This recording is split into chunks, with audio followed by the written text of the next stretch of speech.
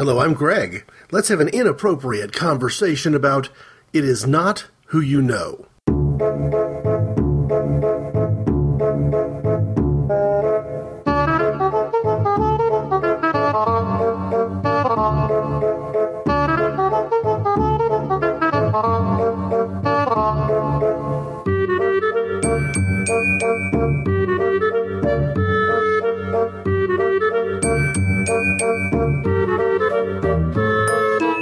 This is going to be a bit of a substance versus style, inappropriate conversations, as I set myself to the task of trying to remember, with some degree of ease, which I certainly failed, any of the famous people that I've had the opportunity to meet over the years.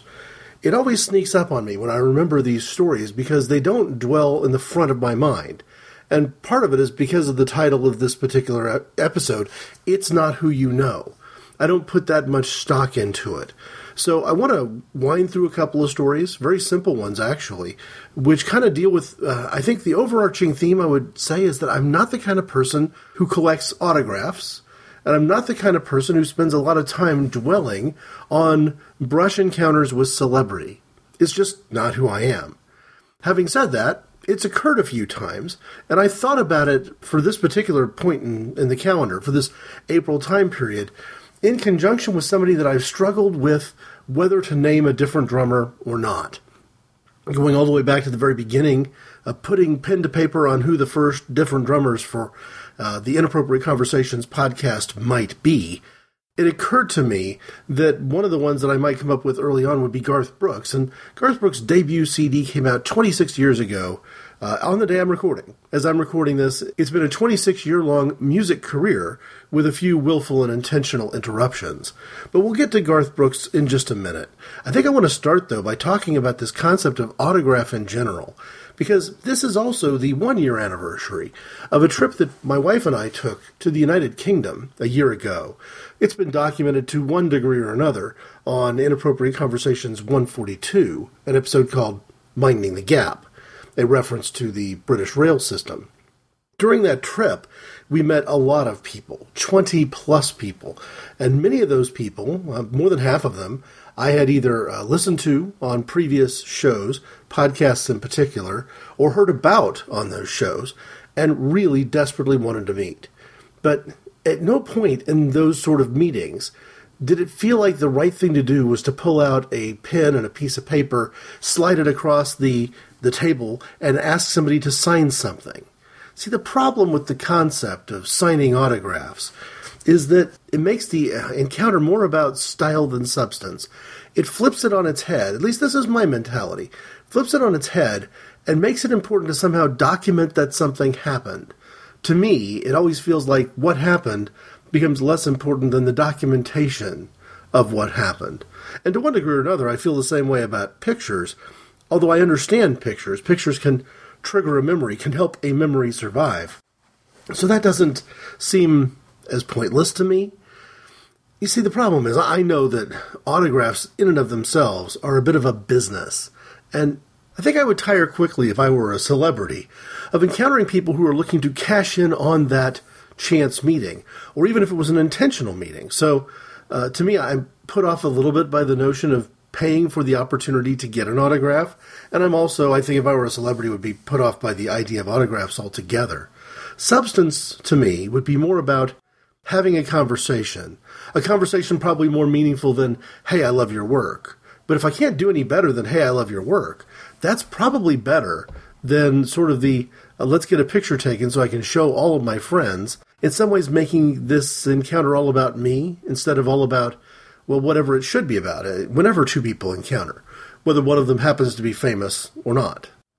Of course, this is not to suggest that I don't have autographs laying around the house somewhere. I'm sure I do.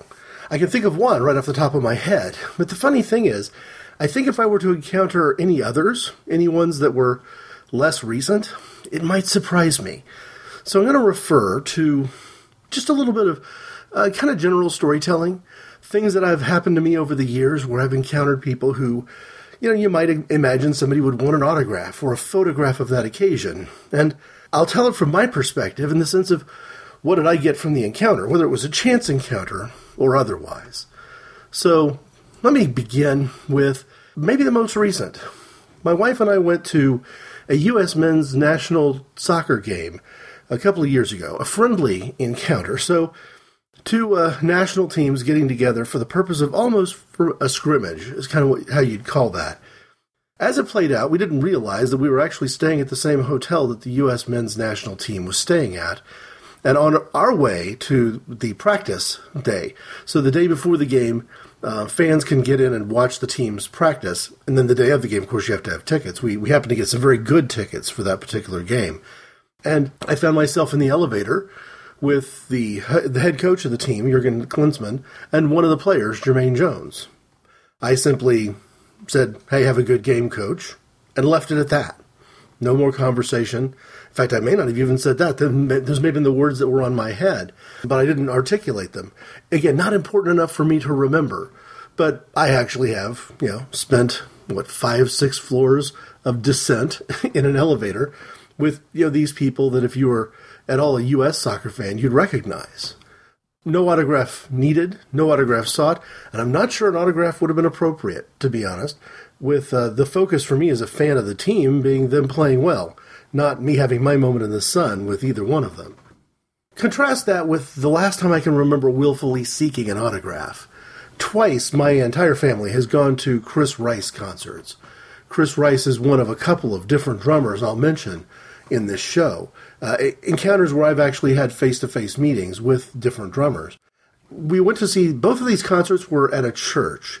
An interesting thing that happens in contemporary Christian music, in that you don't necessarily have to have what you might consider to be a concert hall type venue.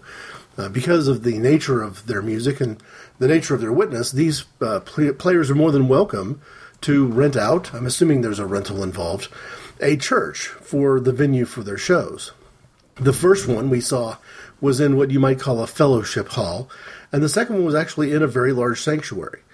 But after the first concert, we had such a good time, and everyone was in such a good mood, that we did decide to go ahead and wait in line and meet Chris Rice. From my perspective, it was just that, waiting in line and seeing him in person, face-to-face across the table and meeting him. But for some of the members of my family, the kids in particular, the autograph seemed to make sense. So we bought a music book and had him autograph the music book. I don't know where that music book is today. Now, that's not unusual. I play neither piano nor guitar, so there's no reason for me to actually have a music book handy for my personal reference. For all I know, my daughter might have it. But that's the most recent autograph I've taken. The only other time I can remember asking for an autograph and getting it was also at the end of a concert, going all the way back to when I was working in record stores. So this would have been probably the late 1990s. Holly Cole, a different drummer, and a favorite of the entire family, like Chris Rice, was in concert, and there was a thought when I'd heard from the record label that not only was she coming to the town that I lived in, but that I could get tickets to go see her, that the tickets would be covered.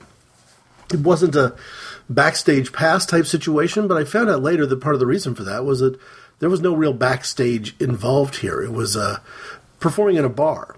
So I thought perhaps she'd be performing in one of the concert hall venues for the local university, in which case the show might start around 7 and the entire family could attend. And instead it was more like she'll be on stage between 9 and 10 at a bar, and no one under 21's allowed. This was a little bit disappointing to the rest of the family, and the way we decided to manage it was that they sent me on my own to the show, and I took with me a couple of promotional posters. These were posters for her latest album, the album that she was touring to support. And after the show, I did get to meet her, and kind of there, again, at the invitation of the record label. And I showed her the 2 posters that I brought with me and asked her if she wouldn't mind signing them for the kids, because the kids were disappointed in not having been able to come because they were, not just underage, but perhaps on the very low end of the age range for her fan base. Perhaps a little bit unusual that kids who weren't yet 10 or 11 years old were fans of Holly Cole. And so she autographed one to my daughter, saying, kind of hope I get to see you next time I'm in town. And the one she autographed to my son, something about his name being a cool name. So very gracious, very easy to talk to, but I always felt a little bit awkward about having a conversation with somebody around this thought of taking a piece of memorabilia back to the family. wasn't exactly what I would have wanted to have happen. To me, the best example I can think of, and the one that contrasts with these two post-concert autograph line encounters, would have been Al Stewart. This would be going back to the middle of the 1980s. Stewart would have been touring to support the Russians and Americans album. Not an album that I would necessarily expect a lot of people to know right off the top. It didn't have any of the big hits. So this is a decade or more after Year of the Cat and Time Passages and Song on the Radio, that era of Al Stewart. And really, I think one of the signs that he was really beginning to move more directly into the poet-historian musician that he's sort of become. And for whatever reason, that show was interesting to me. I'd encountered Al Stewart, frankly, as a folk musician. I'd heard his music before on the radio and was indifferent to that adult contemporary pop style of music. So songs like Year of the Cat and Time Passages weren't really my cup of tea in that period of time in the mid to late 70s. But in the early 80s, when I discovered his earliest work, his Dylan-esque sort of folk period for 3, 4, maybe 5 albums at the most, really loved that and was kind of hoping, seeing him in concert in the middle of the Midwestern part of the country, that I would get to hear maybe more of his catalog than just here's songs from the latest album and the hits that everybody knows. I feel safe describing the concert as more of what you'd expect. Songs from the latest album and the hits everybody knows. But Al Stewart was a very congenial guy and invited, anybody who'd hung around after the show to greet him, invited us back to the party after the show at a restaurant nearby with his band. So my girlfriend, now my wife, and I went to that place and ended up getting to spend a little bit more time, actually having casual conversation, eating nachos, having a beer or whatever the equivalent of a beer would have been at that time, and talking about music with Al Stewart. That was more the substance that I would have enjoyed. And of course, if I said, hey, of all the people that I've met in person from the music world, Al Stewart's one of my favorite stories, that I might to some people feel a little bit sad. Doesn't carry the celebrity of even a Britney Spears, and certainly not the current celebrity of somebody like a Katy Perry. And doesn't necessarily have that hardcore rock credentials. It's not like I was spending time with the members of Led Zeppelin or surviving members of the Beatles. Closest I ever got to that was just a handshake and a hello to Julian Lennon, who was going to the corporate offices of numerous American record companies, distribution companies, the music stores, trying to kickstart his own solo career, which had more than one fit and start along the way. The only other thing I can cite from my experience inside the record company, the day that Bare Naked Ladies came to our corporate office when I was working there at the time to promote what was then the impending release of their Stunt album. It was an interesting point in time for the Canadian band. They had delivered huge success with their crossover hit, If I Had $1 Million, on their debut album, Gordon. But the album or two that they released after that had found a little bit of frustration getting traction because fans of that first album were somewhat resistant to anything they'd done since. Now, as it would play out, Stunt turned into a major hit for the group and was a tremendous success and found them a new audience, won back some of that original Gordon-era audience, and probably marked a line where some of the original audience who were enthusiastic about them as an independent band just couldn't get behind the international fame, the success, the major label version of the band, and were lost for good. I was in the middle of all this, and what I mean by in the middle was I was neither a huge fan of the first album. It took me a while to grow on to the new album that they released. Do like that. I think Stunt may still be my favorite of the Bare Naked Ladies albums, but during that time, I was neither hot nor cold. I was very lukewarm about the group, but I was enthusiastic about meeting him, because to me, compared to Julian Lennon coming to the corporate office for lunchtime, playing a few songs and signing autographs, and the record label handing out promotional CDs, this one seemed to be more my cup of tea. It was more alternative rock, with the indie background, the indie credentials, and catching a band right at that crossroads. It was going to be interesting. Their appearance was more first thing in the morning, breakfast bagels, again, playing a set of songs, 3 or 4 I imagine. And I say I imagine because I couldn't be there. See, the day that Bare Naked Ladies showed up in Camelot Music's headquarters to perform was the morning that Frank Sinatra died. My responsibilities at that time were the planning and allocation of, among other things, easy listening, jazz, new age music, country. And so the death of Frank Sinatra created an immediate, serious, significant, time-based, time-pressured to-do list for me. Namely, allocating to the most appropriate stores every single piece of Frank Sinatra's catalog that we had in our DC, and trying to identify the key pieces we were missing so we could order emergency product, while it was still available, of the rest of his catalog, along with collaborating with the video buyer and the person responsible for the allocation of video titles to find the exact right Frank Sinatra video that might make sense, to help a nation mourn the death of a music icon by what we tend to do at this time, go and buy music. Reminds me of the line from the Smiths songs, "Paint a Vulgar Picture." Reissue, repackage, reevaluate the songs. Double pack with a photograph, extra track, and a tacky badge. That notion of when a musician dies, the very first thing that happens are perhaps multiple greatest hits albums being released. Again, to try to tap into the immediate demand of people who might have taken that artist for granted. Well, I hadn't taken that artist for granted. I was aware of what might happen the day something like the death of Frank Sinatra occurred. And it just so happened that occurred on the same day that the Bare Naked Ladies were doing a meet and greet in our corporate office, and I missed the meet and greet. That actually might have topped this list in the minds of some people, and I would understand that. The stories I really wanted to tell today were twofold. One, a famous character actor, and one, an unmistakable music superstar. And I'll get to those two stories in just a moment. Before I do, though, I, from time to time, need to call out the fact that the promotional clips that I play on Inappropriate Conversations are not selected by any accident. First, there's no exchange of funds, there's no quid pro quo. I am using promotional clips to divide up the topics on the show and to make what's essentially a one-voice Inappropriate Conversations podcast a little bit easier on the ears by splitting and shifting topics at the moment of dropping in a promo. But there's a couple of other things that are true about the promotional clips that I share. One is that these are podcasts I listen to.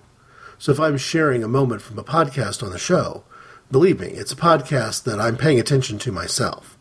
And the other thing that I would mention about it is that I try my best to make them relevant to the topic. So here I am in the midst of an Inappropriate Conversations filled with name-dropping and storytelling and maybe things that are somewhat at the mercy of my memory, right? I'm going to get closer and closer to things where I'm not 100% sure I'm remembering them as truthfully as I can. And it leads me to this particular clip for a podcast that's much shorter than Inappropriate Conversations and totally committed to storytelling, what some would call lies. I love telling stories. What Some Would Call Lies is a weekly storytelling podcast where each week I tell a story from my life as accurately as I see fit. I've always had trouble distinguishing between what happened and what merely might have happened, but I remain unconvinced that this distinction, for my purposes, matters. Go to whatsomewouldcalllies.com, or you can subscribe in iTunes or with Stitcher Smart Radio.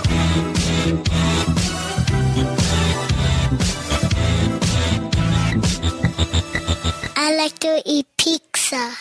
Again, I can't think of a more appropriate podcast reference to drop at this point in time. And I don't want to make it sound like I only have two more stories to share because there's only two encounters that are relevant. There are others that I'm just not going to share.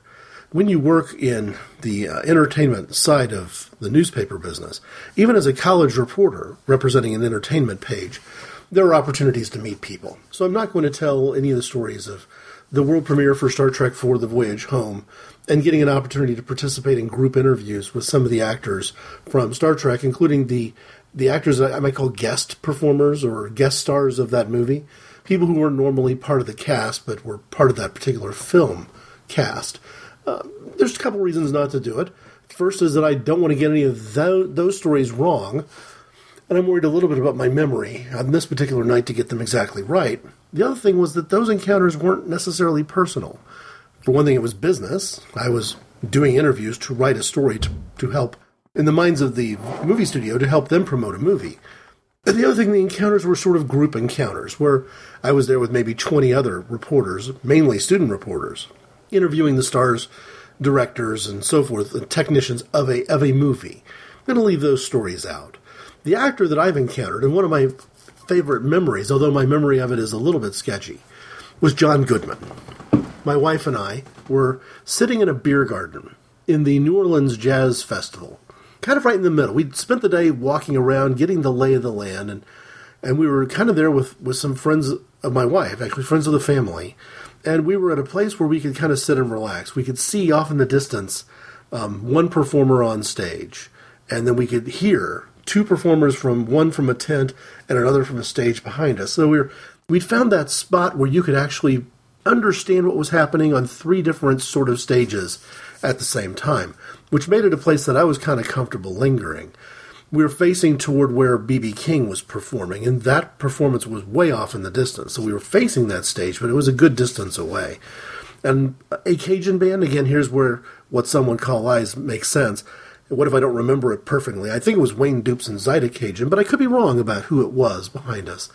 The most important thing to me at that moment in time was that John Goodman, who was also there as just himself, enjoying jazz and blues and Zydeco music, hanging out at the New Orleans Jazz Festival this particular year, strolled up to the corner where we were at, sort of on the midway section while we were inside the beer garden, and stopped to chat.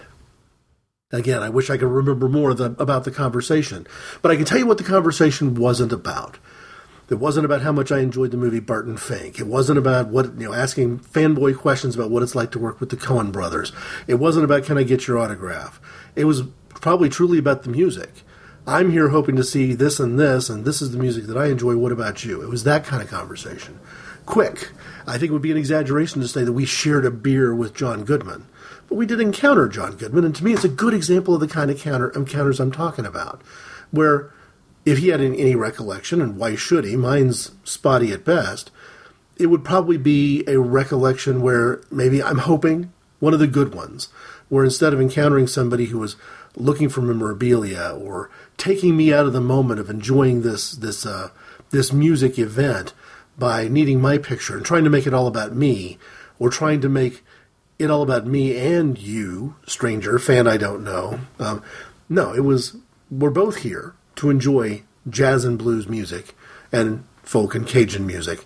And if we encounter each other and I happen to recognize you, of course there's no reason why John Goodman would ever recognize me, the conversation should be about that, should be about the music, should be about why we were there.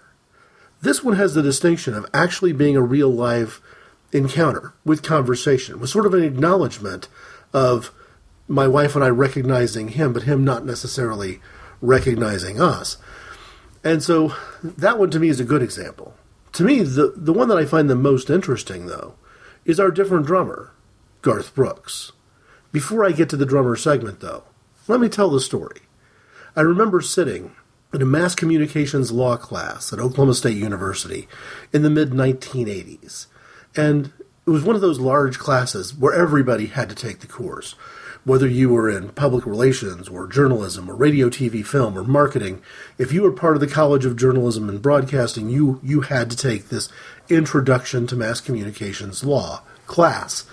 Depending on your major, you might have to take more than one of these courses, but this being that sort of intro class had a ton of students. It was in that particular building's biggest classroom, and it was packed completely full, 300 students at least. And the professor kind of said in this very first day that he was only going to try to attempt to deal with the roll call problem one time, because it would probably take half of that first day's course just to get through the process. And he was not so much interested in doing it because he had any expectation of remembering anyone's name. It was more about making sure that he had a feel for what the mix in the room was. If he was going to be teaching a course that semester where more than 50% of the people were part of the advertising department, he might adjust the syllabus accordingly. But it also gave him a chance to make sure that no one was in the classroom by mistake, that everyone knew what the course was and kind of had a sense of who else was there. And he wanted, I think, probably for journalism students to find fellow journalism students to use if there was going to be a collaborative assignment or group study to prepare for tests or something along those lines. I was sitting next to a friend of mine, and she's an interesting friend. I'll call her Connie. It's her name. This story isn't embarrassing to her, so there's no reason to change her name. And, we had known each other since high school, but we'd known each other as people going to different high schools. In fact, we might have ended up in rival high schools had my family not moved right at the beginning of my junior high school experience. But because we weren't rivals, every time we encountered each other, whether it was at a district-wide journalism event or a sporting event or whatever, we were always on excellent terms. And to be honest with you, my encounters with Connie go back so far that I can't remember the first meeting. And that's really unusual for me. So an old friend where the friendship goes back so far that the origin story isn't even important anymore. That kind of friend. And so we were sitting together because, again, 300 people, if you recognize somebody, you're going to migrate in that direction. And she had a couple of friends that I hadn't met before who were part of the advertising department. And, we got to know each other, and we actually did spend some time studying for tests together. It was a good, clean group. But I thought, this is really going to be an awkward use of classroom time. I'm sitting here where the teacher is going to be going row by row, aisle by aisle, getting the names right and the major understood for every single student who'd taken the class. And at one point, early on in the process, I was already bored, but it was still early on in the process, they came across somebody about midway through the fourth or fifth row on the right side of the classroom. I was sitting to the professor's left, not to the right. And the person's name was Garth. And I tapped my friend on the shoulder, and I said, Garth, isn't that a Star Trek name? Now, the answer to the question, isn't that a Star Trek name, is yes. Garth, to my mind, and the connection that I made upon hearing the name, was the principal character, the antagonist, for a January 1969 episode of Star Trek the Original Series called Whom Gods Destroy. Garth, residing at a kind of an insane asylum, a high-security asylum for the criminally insane, takes over the facility while Kirk and a landing party are visiting. And I made the reference, isn't that a Star Trek name? And before she could interject and offer any opinion of her own, I also said, he probably should take his hat off in class, right? I mean, here we are, we're in a classroom environment. What are you doing wearing your cowboy hat? And she told me to cut the guy some slack. She'd met him, and he was really cool. He's on the track team, throws javelin or shot put or something like that, and he sings in bars, not just country. Don't let the hat fool you. He'll sing rock and roll some nights and country other nights. You'd really like him, being so into music. You know what? The fact is, Connie was right. I would really like him, being so into music. So imagine my surprise on April 12th, 1989, working in a record store, probably only my third week in the record store, cracking open a box of brand new releases to price and label to put out for sale on that particular Tuesday morning, when I came face to face with somebody who looked just a little bit too much like the guy I made fun of that day in mass communications law. That guy, Garth, is our different drummer.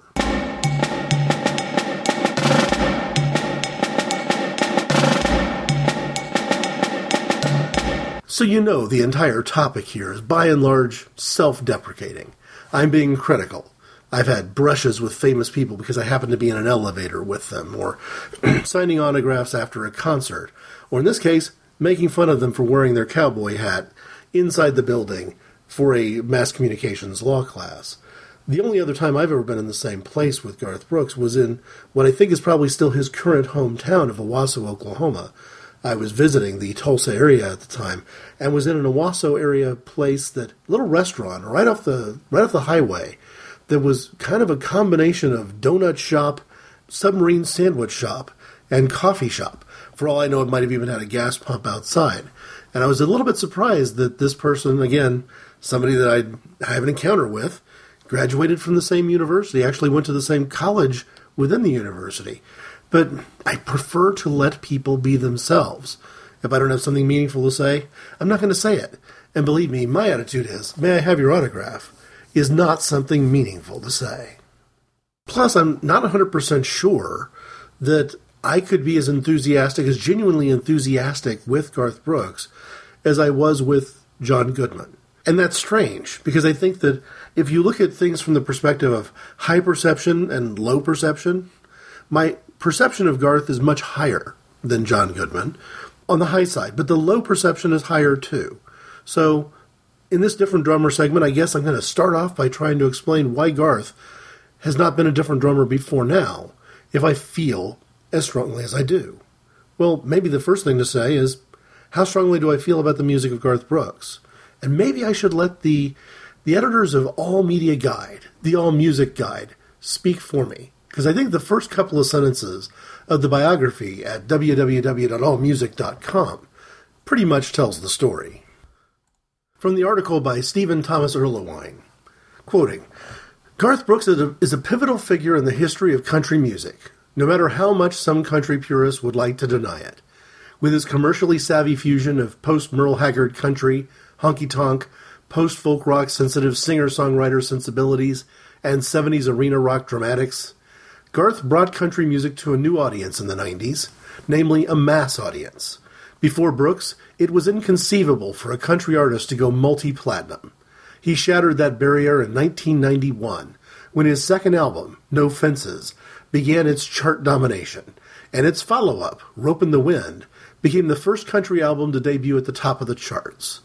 No Fences would eventually sell a record-shattering 13 million copies, and counting. After Garth, country music had successfully carved a permanent place for itself on the pop charts. In the process, it lost a lot of the traditionalism that had always been its hallmark, but that is precisely why Brooks is important. No Fences is the pivotal album, from my perspective, but not the best-selling album in Garth's catalog. He sold more than 20 million copies of a double live album that came out, and I'll talk a bit about the reasons for that in just a moment. First, what I typically do when I'm naming a music artist as a different drummer is going straight to my MP3 player. 62 songs by Garth Brooks, including almost every song, with a couple, maybe 3 exceptions, from the No Fences album on there. From my perspective, No Fences is the most important album in the history of country music, certainly in the history of country music during my lifetime. But Garth probably takes too much heat as an anti-traditionalist. I don't see that as true for one moment. In addition to him introducing pop, rock, country mixed together, even from the very first album, there are moments in Much Too Young to Feel This Damn Old, which would have rubbed the traditional establishment the wrong way. And of course, it was only a couple albums later that he would begin to cover popular rock songs. Shameless, the Billy Joel ballad, would appear on his third album. 2-3 albums after that, he would remake a song by Aerosmith, in still a true-to-country style. He's done guest appearances on like a Kiss tribute album, performing a song by Kiss in more of a rock than a country vein. So there's no doubt that he does have the credentials of somebody who brought arena rock into country, and certainly delivered concerts from the perspective of not a man and his guitar standing behind a microphone, but a true arena rock approach to concert performance, including country music concert performance.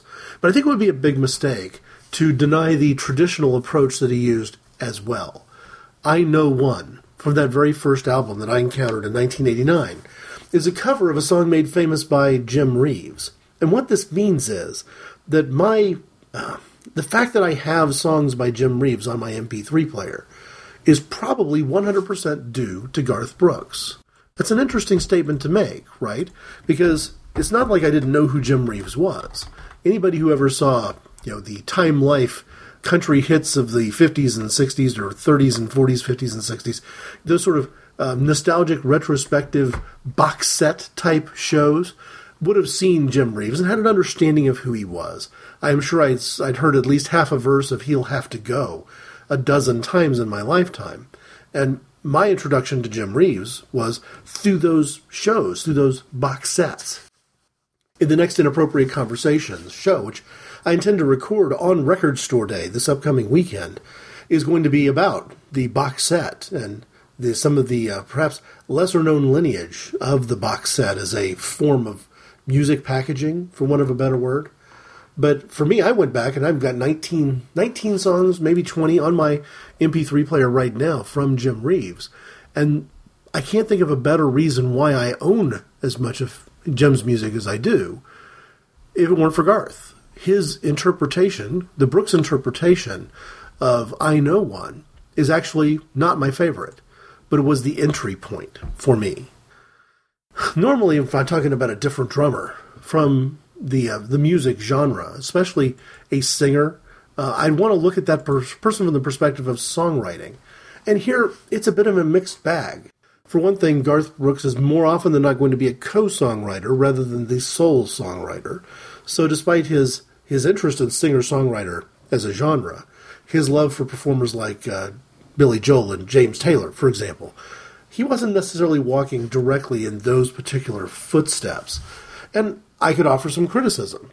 If Tomorrow Never Comes, one of his first big singles from that first album, reminds me a lot thematically and even a little bit musically of the Bruce Springsteen track Wreck on the Highway. And between the two, I prefer Wreck on the Highway.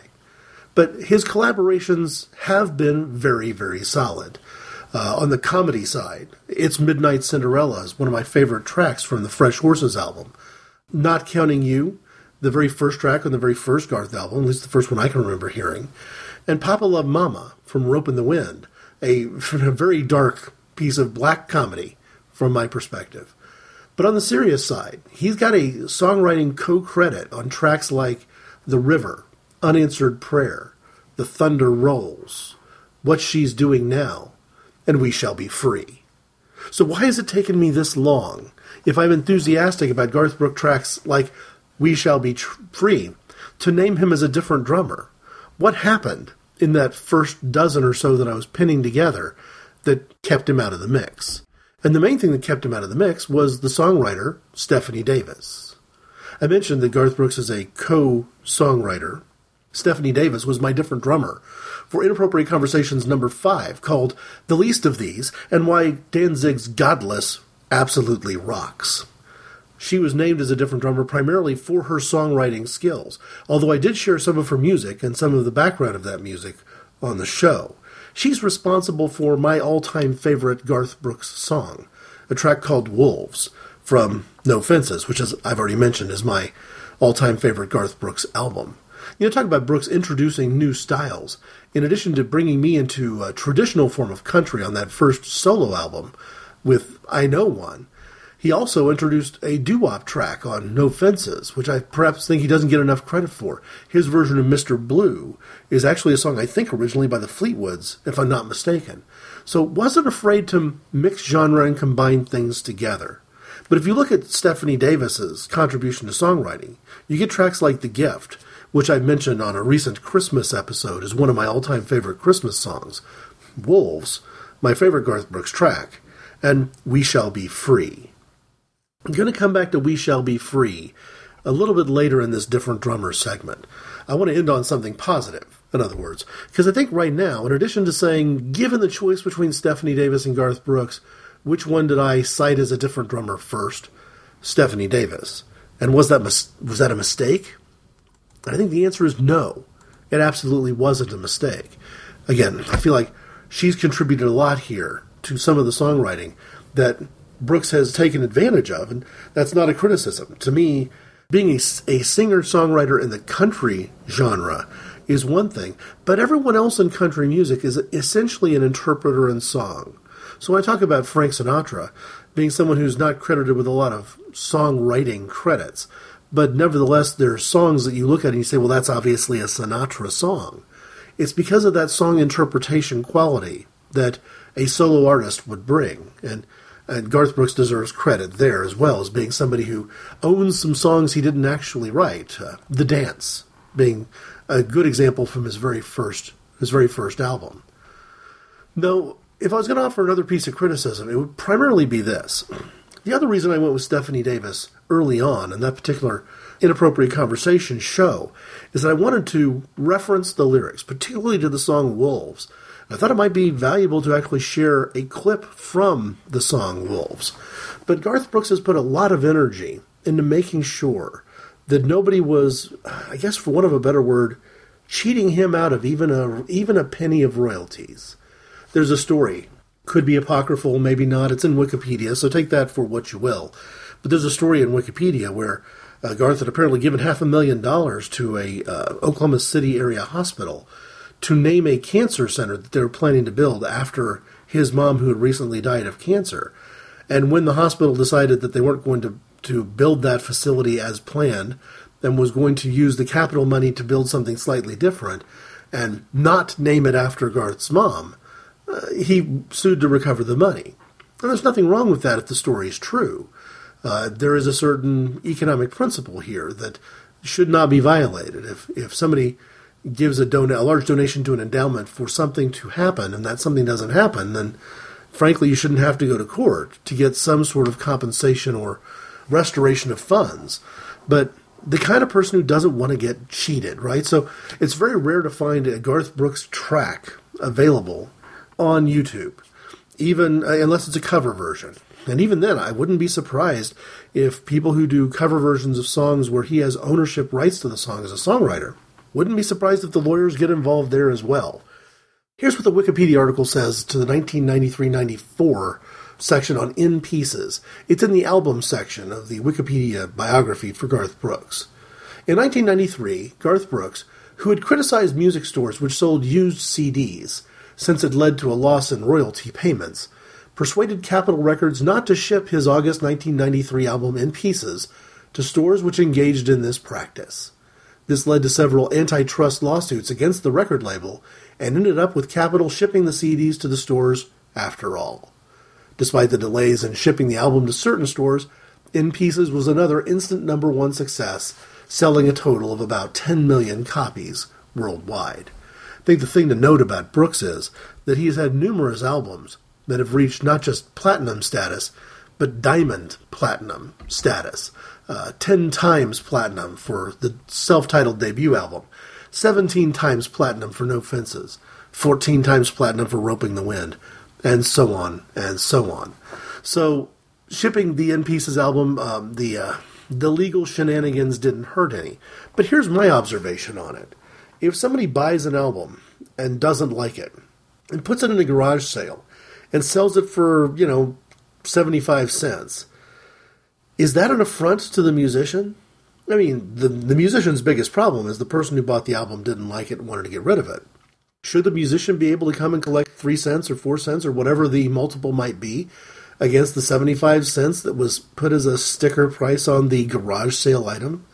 And although I never worked for a record store that sold used albums along with new albums, and therefore my particular company was never in any hot water with Capitol Records or Garth Brooks over the practice of selling used albums, here's the irony.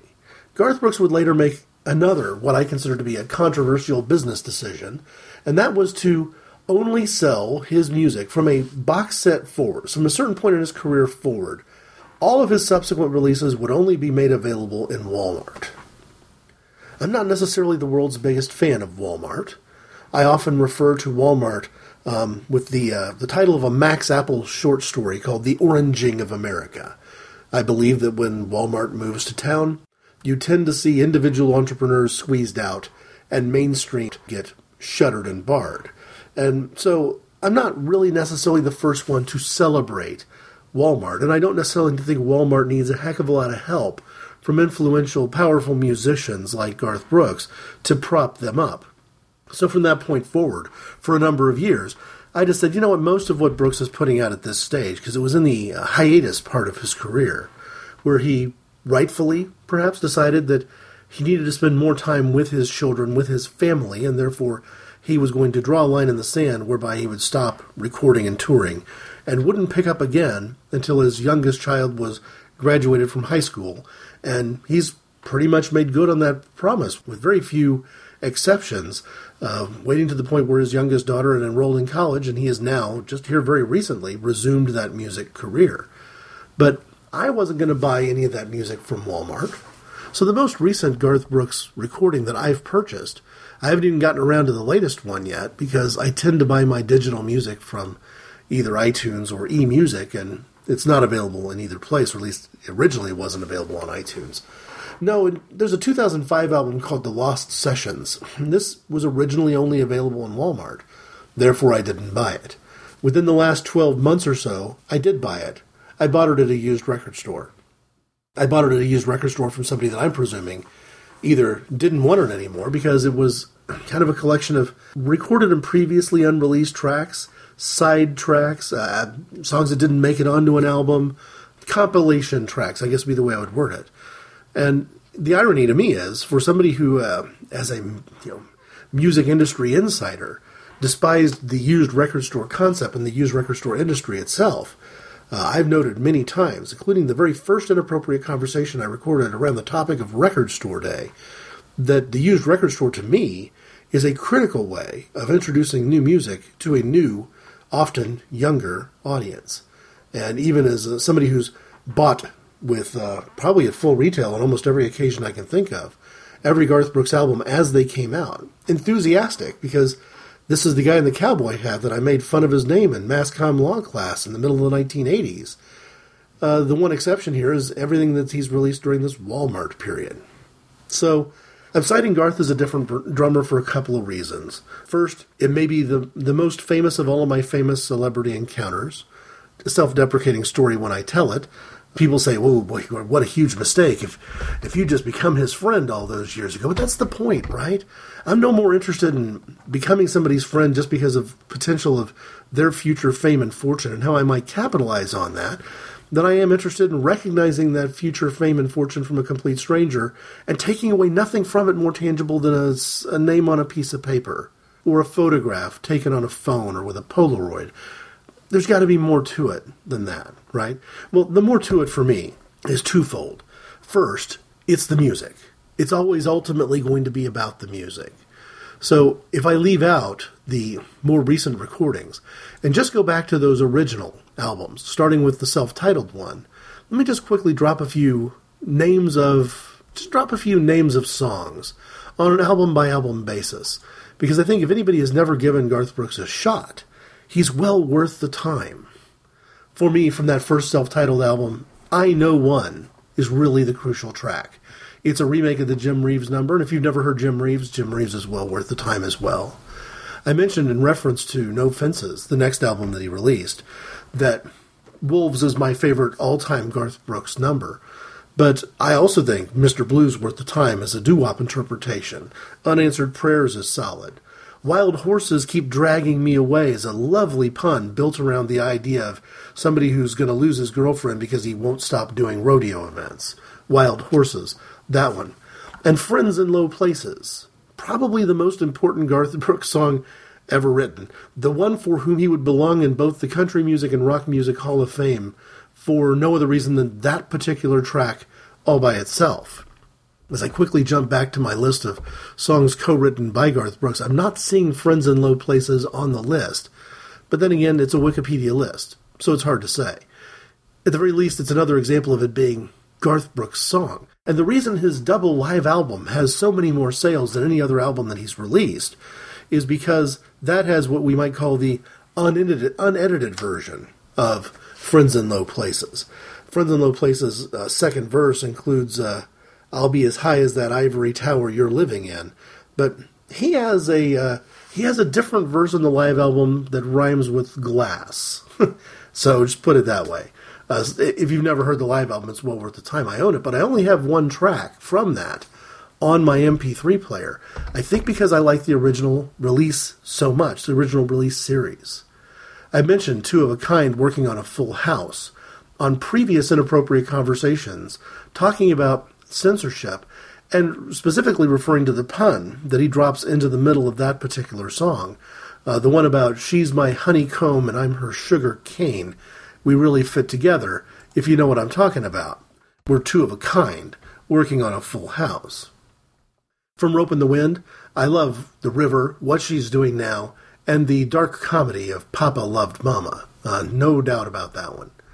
The next album after it is In Pieces, and I'm frankly surprised I've got 3 tracks on that. I'm not the biggest fan. I've got the American Honky Tonk Bar Association for one, and also Ain't Going Down Till the Sun Comes Up. This is a Garth Brooks songwriting credit, but anyone who's heard the song surely has made the connection between this song, at least for the feel of it, and the We Didn't Start the Fire track by Billy Joel. He's a Billy Joel fan. In fact, that's the other thing that's interesting about Garth, that I like so much about his music, is when he's mixing in the arena rock side of who he is, more as a live performer perhaps than what is captured on these studio albums. He's talking about the rock and roll music that I would have kind of fallen in love with at the beginning of me encountering rock music. I think in many ways I've grown out of my interest in bands like Styx and, to some degree, Kansas, certainly REO Speedwagon. And he's still got a lot of the Rush, Styx, Kansas, REO Speedwagon in his oeuvre. I've seen music documentaries here lately where Garth Brooks has spoken about his love for bands like Rush and Kansas. And I would have to admit that if I go back to high school and early college Greg, that's pretty much where my mind would be as well. If you go back in time that far, and everything that's happened in rock and pop since then hasn't occurred, that's still exactly where I would be.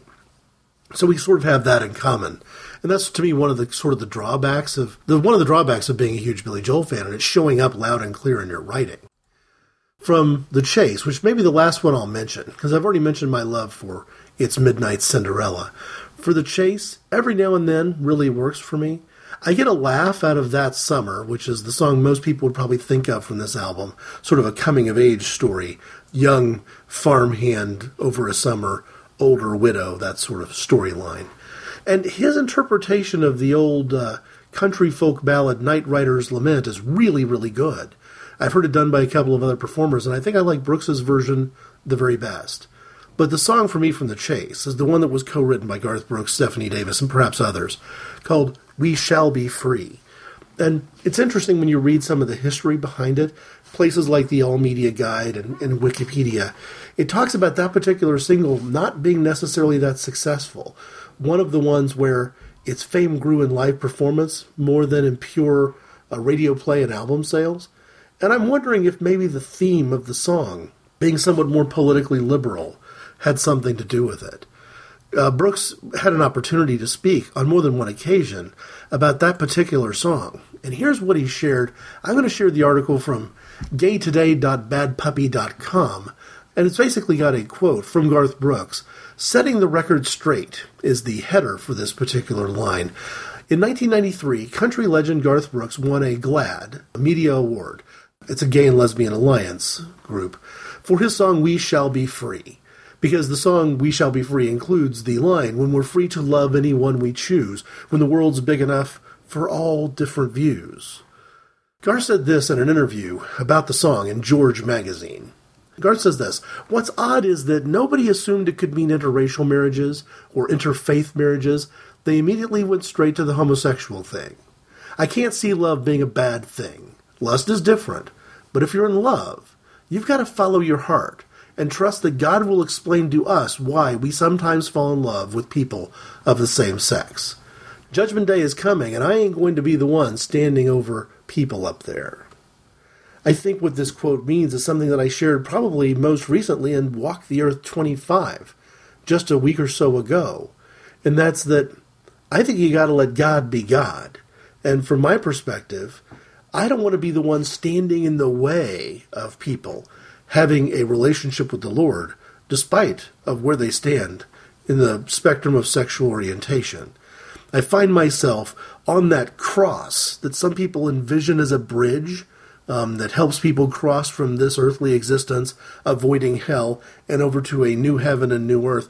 I see myself standing on the end of that cross that is probably farther away from a lot of the rest of modern Christianity, away from the leadership of the Roman Catholic Church through most of my lifetime, away from what we tend to call politically evangelical Christianity, nowhere near the Pharisees, in other words, because I'm over on the other side telling people that there is such a thing as being both gay and Christian, and that people who have a relationship with the Lord and who also find themselves in same-sex relationships don't have to explain that to anybody who's walking the earth right now. And they may be surprised on this day of judgment that Garth references in his quote to find that that's not the area where God has questions either. We don't get to say. So on that front, Garth Brooks and I are on the same page. And when I think about tracks again like Wolves and We Shall Be Free, there's a lot there that you would think would rub the rest of traditional country music establishments so wrong that there'd be almost no way this guy could have sold more albums than anybody else besides Elvis Presley and the Beatles. And yet, that's where he's at, across the spectrum, having albums that, landed number one, not just on the country chart the week of their release, but on the pop chart as well. I was standing in a store when the Rope in the Wind album came out, kind of surprised that Rope in the Wind came out more or less at the same time a Def Leppard album did, and we were selling more Garth Brooks albums to people who were Def Leppard fans than I would have guessed. Let's put it this way. We had more people buying just Garth than Def Leppard, and we had more people buying both than just Def Leppard. I think partly it's because Garth had found a way to have that particular crossover appeal, that he had the voice of somebody who understood both rock and country. The other reason, though, I think the Rope in the Wind album did so well on the day of its release was because of the strength of its predecessor. The album came out right after No Fences, meaning that people came to buy that album assuming it would be as good as the one before it. And as I've said before, I think No Fences is definitely the best country music album I've ever heard, and it might be among the best albums recorded during my lifetime.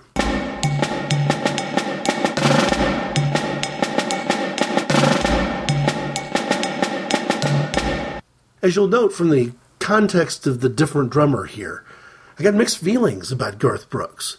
Feel a bit bad about taking a pot shot for his hat and his name in college all those years ago, but I don't feel bad about not bothering him at a donut shop just a few years back. When you've got nothing to say to somebody, sometimes the right thing to say is nothing at all. And that is probably the overarching theme of my celebrity encounters. The most important thing to me is relationship. When I traveled to the United Kingdom last year, I was going to meet people that I'd interacted with online, people who may listen to my show, but I definitely listen to theirs. People.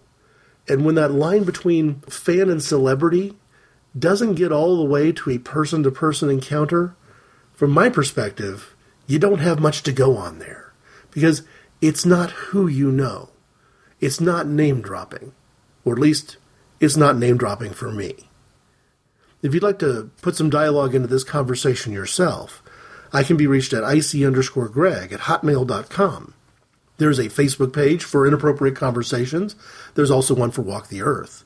On Twitter, I can be found at ic_greg, and both the Inappropriate Conversations and Walk the Earth podcast can be found together on the same feed. The website is www.inappropriateconversations.org. iTunes tends to have the last 20 or so episodes, but every episode is available at the website for inappropriateconversations.org. The show can also be found on Stitcher. If you like to listen to podcasts on the go, Stitcher's a good way to do that. And I am still in the process, the slow process, of putting old Inappropriate Conversations clips, just hints from the oldest shows on what the topic was for that particular episode, on SoundCloud. I can be found on SoundCloud as ic_greg. Thanks for listening.